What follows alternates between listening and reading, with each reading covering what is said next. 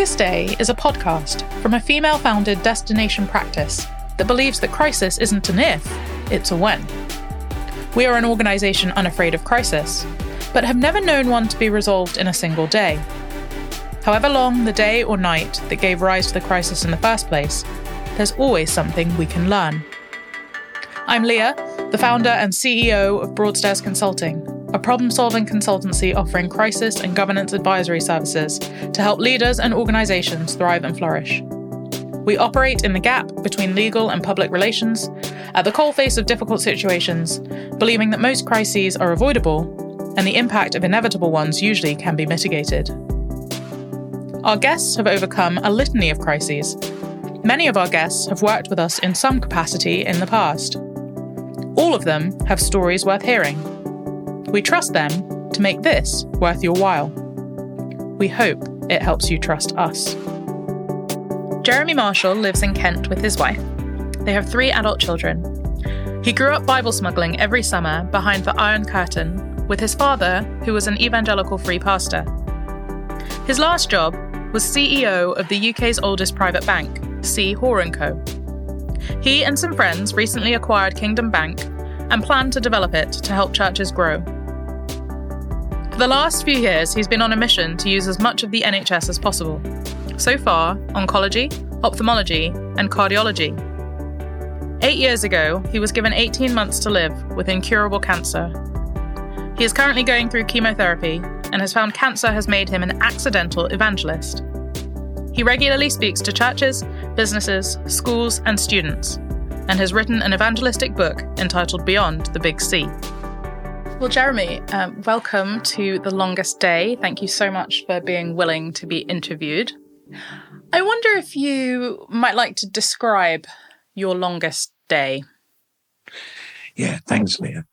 So it's a day that's stuck in my mind, Friday the 13th, appropriately enough, of June 2015. And I was chief executive of a very prestigious bank called C. Hoare & Co. And a few years before, in 2012, 2013, I'd had cancer, but they caught it early. And it seemed to have been dealt with. I'd forgotten it.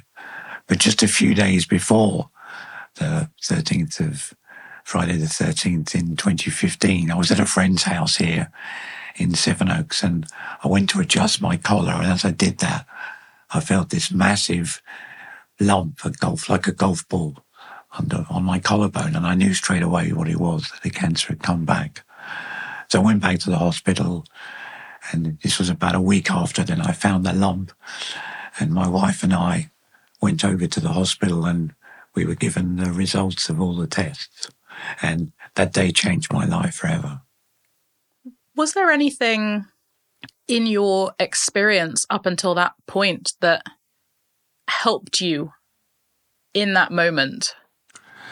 Yeah, the first time I had cancer, that was in 2012, 2013.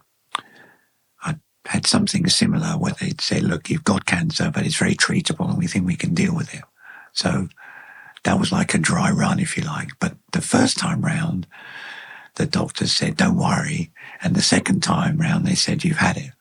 So that was a preparation, but it was very contrasting. Mm. In a moment like that, I'm sure there are a range of emotions that you experience. What was the first thing that you did after hearing that diagnosis in 2015? Yeah, I burst into tears because, as we'll talk in a minute, I have a strong Christian faith, but I don't want to die.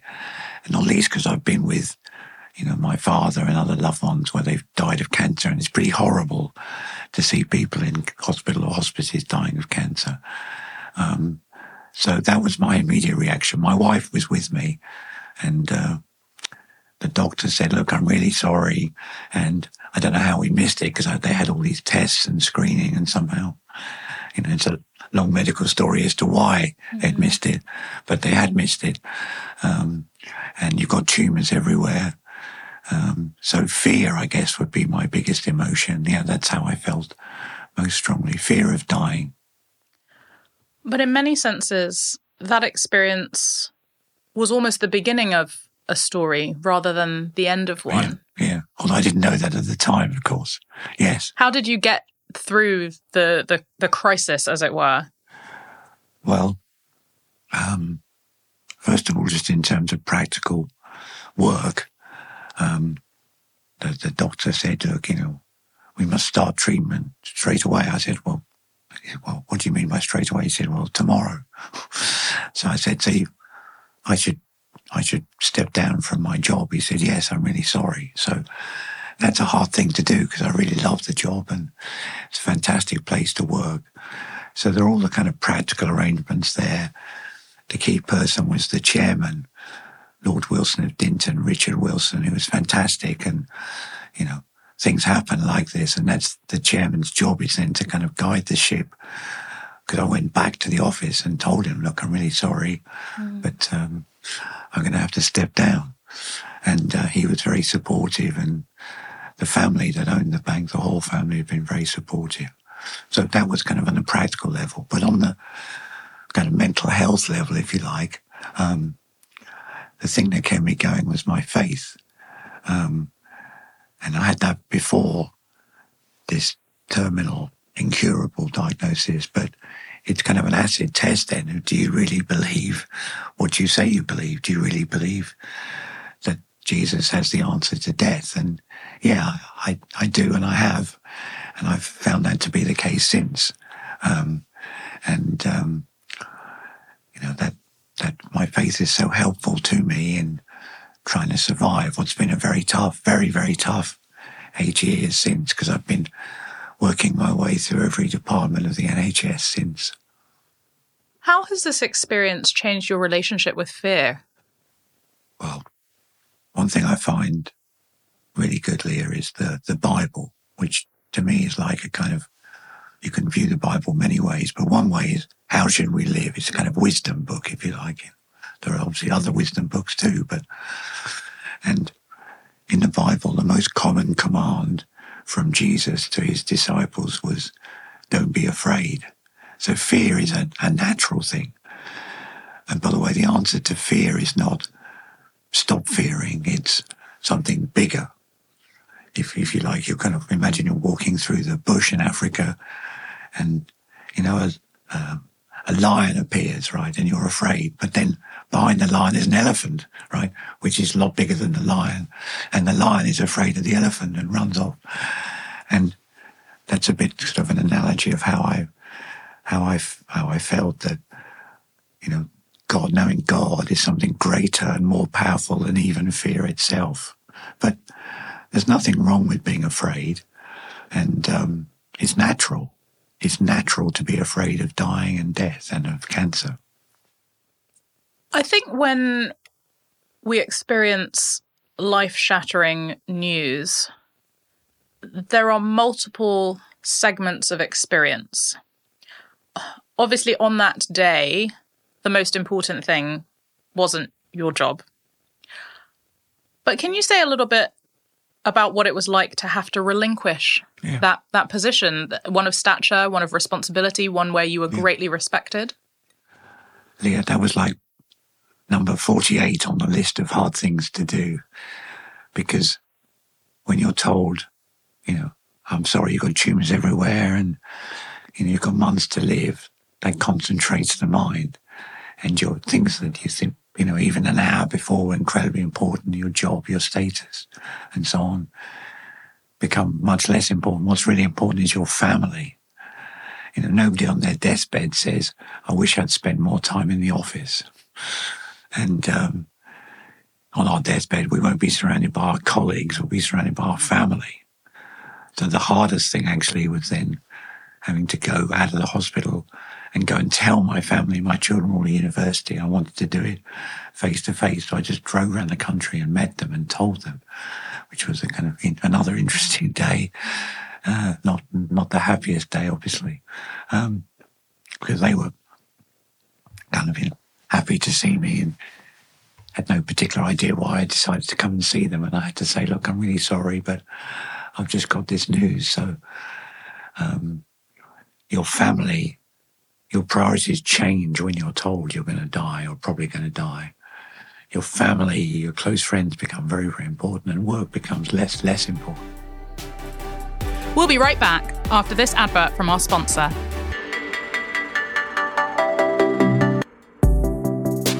This episode of The Longest Day is sponsored by Grosvenor Search, a specialist NED recruiter in the asset management space. Board diversity shouldn't be reducible to tokenism. Rather, efforts to diversify boards must be focused on ensuring that the top 5% of talent are identified and, once recruited, empowered to strengthen existing boards. Grosvenor Search offers a targeted approach to ensure that your board receives the most impressive diverse talent. For more information, email info@grosvenorsearch.com. Let's get back to today's guest. Many would say that you've achieved a huge amount since your diagnosis. Can you talk about how that experience has refined your purpose? Yeah, I mean, I've been through, Leah, really terrible treatment, especially in the last 6 months. I mean, I won't go into the details, but just harrowing. At times, with the treatment, you almost feel like you're being tortured. It's that bad. But it's a good treatment because it's designed to, prolong life, which has happened. And I'm not cured, but the cancer kind of grows. And then I do chemotherapy or surgery or radiotherapy, and it shrinks and, to some extent, and that gives me some extra time. So, so a few things have happened out of that. One is, I hope my experience can help other people who are suffering. Hence my book. I've written 2 books, Beyond the Big C and Hope in the Face of Suffering. Beyond the Big C is kind of an expanded version of this podcast, if you like. It's my story of what it's like to have cancer. Hope in the Face of Suffering is a book about what does the Bible have to say? Where can we get medicine? When you're fearful and suffering, you need to find medicine to treat you. And I've found 20 passages in the Bible which have been really helpful to me. And I just took very short chunks and then wrote about why I'd found that helpful. So that's one thing. Helping other people with cancer, helping other people with suffering. And I couldn't have done that before. If you're a very successful business person, you're not going to be of particular interest to someone who's dying of cancer. But if you've kind of been there, you know what they're like. If you're in their boat, if you like, that gives you a real opportunity to talk to them. And the other thing is, I've had some free time, and obviously I'm interested in banking and, using money for good, basically, for philanthropy. And I was quite inspired by the Hall family. So Seahor & Co. is a very exclusive upmarket bank, HOARE, and it's still, after 350 years, owned by the same family, which is amazing. And the family have done so much good over that period. They were very involved in the anti-slavery campaign. They were very involved in founding the first hospitals and the first hospice as well. All sorts of things were bankrolled by the family. So if you have something that's a good bank or whatever, and it's making profits, I think you can use that institution to do good. So, anyway, a few years ago, this Christian bank called Kingdom Bank came up for sale. And it's about 60 years old, but it slightly kind of lost its way. And the owners wanted to sell it. And there were lots of other buyers who weren't particularly Christian or interested in the bank's kind of ethical character, because a banking license is very valuable. If you buy a small bank, you have a license, that saves you going through all the approval process. So I really didn't want to lose this bank because I could see the good it was doing. So some friends and I bought it. The biggest shareholder is a Christian charity called Stewardship, which has been around for about 100 years.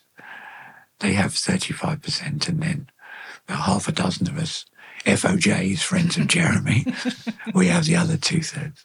And we've expanded the bank and put in new management, new capital. And what the bank does, it lends money to churches for buildings, either for church buildings or for housing for, youth workers or pastors or whatever. And when I say church buildings, I'm not talking about kind of medieval cathedrals. A typical church you would borrow from us is, in London, there's loads of vibrant, multi-ethnic churches, and they're new, but they haven't got a building. So they might buy an old warehouse, for example, and we would help them do that. And then these churches, and I've seen many of them in action, they do so many things to help their community. Obviously, they tell people about Jesus, but they also do food banks. They do a lot of stuff caring for refugees. That's another thing I've got involved in. I've managed to take about 50 Ukrainian refugees to a church. That's nothing to do with Kingdom Bank, but anyway, if you can finance churches, they do a tremendous amount of good. Food banks, teaching English as a foreign language, caring for refugees, mums and toddlers groups, and yeah, it's really rewarding then to. And I couldn't, if I was busy in my old job, I wouldn't have had the time. Now I had the time to, try and do some good. And if, I didn't grow up with any money at all, by the way. My father was a pastor in a new town in Hertfordshire. So I've made, some money in banking. But the Bible says, to those who much is given, much will be required. So we have an opportunity to do good with the money and the skills we've got. What advice would you give to someone who stumbles upon unthinkable circumstances and who is in a position of responsibility to help them keep going? Well, the key question is, what's it all about, right? Because for me, my life was not about making money and being CEO. My life is about being a follower of Jesus Christ. And that wasn't changed in 1 inch in what happened. But if your life is just about making money and being successful, and by the way, I'm not saying that's a bad thing, but if that's the goal of your life, the only thing you base your life on, then sorry to break the news, but one day you're going to die, right? Yeah. And, the Americans joke, which I like, is I've never seen a hearse with a U-Haul. In other words, a funeral car with a coffin. It would be ludicrous, wouldn't it, if attached to the back you had a big U-Haul, a trailer with all your possessions in, right? I know the ancient Egyptians tried to do that, but you can't take it with you. So that's if you're a person and you're very successful or you want to be successful, to what end? Because we're all going to die. And if your life is just about making money, and you think you'll find satisfaction in that, I don't think that's the case. I mean, I spent most of my career there advising very wealthy people, and having money doesn't necessarily make you happy at all. In fact, sometimes the exact reverse. Is there anything that, as you look back over your career, you would do differently now? Yeah, I think not at Halls, but when I was working in Wall Street and the city before, I just worked too hard.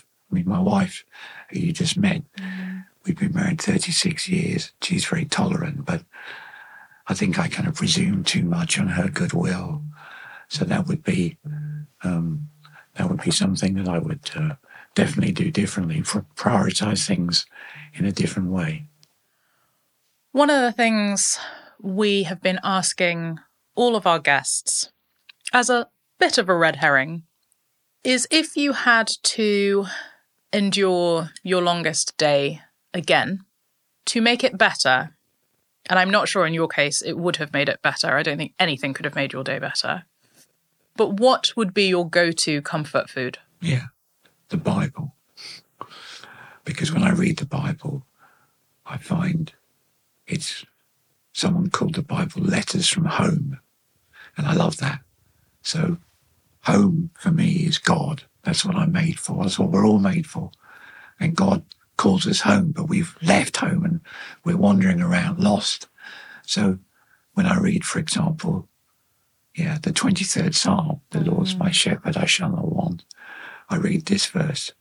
Yes, though I walk through the valley of the shadow of death, I will fear no evil, for you are with me. So if I'd known what was going to happen, I would have kind of taken more medicine, spiritual medicine that morning, and probably I would have gone to one of the Psalms and would have just tuned it over, and that would have done me good. When in the afternoon I was told, I'm sorry, you've had it. I can't recommend the Bible enough. Now, I know it's a big book and difficult to read, and maybe some people listening have never looked at it.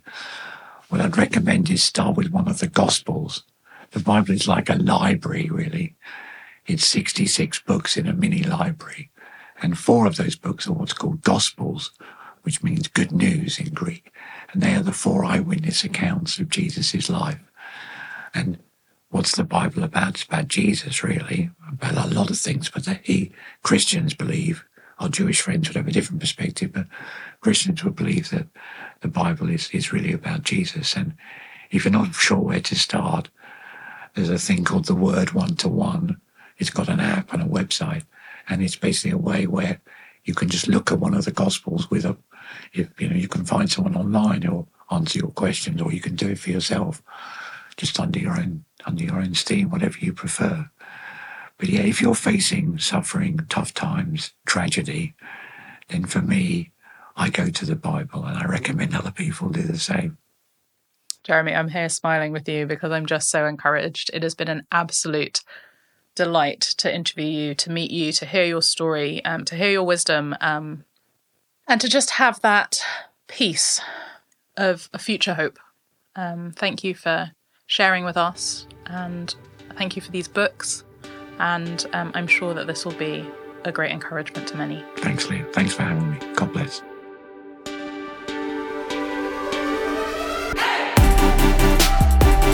You've been listening to a Broadstairs Consulting Limited podcast.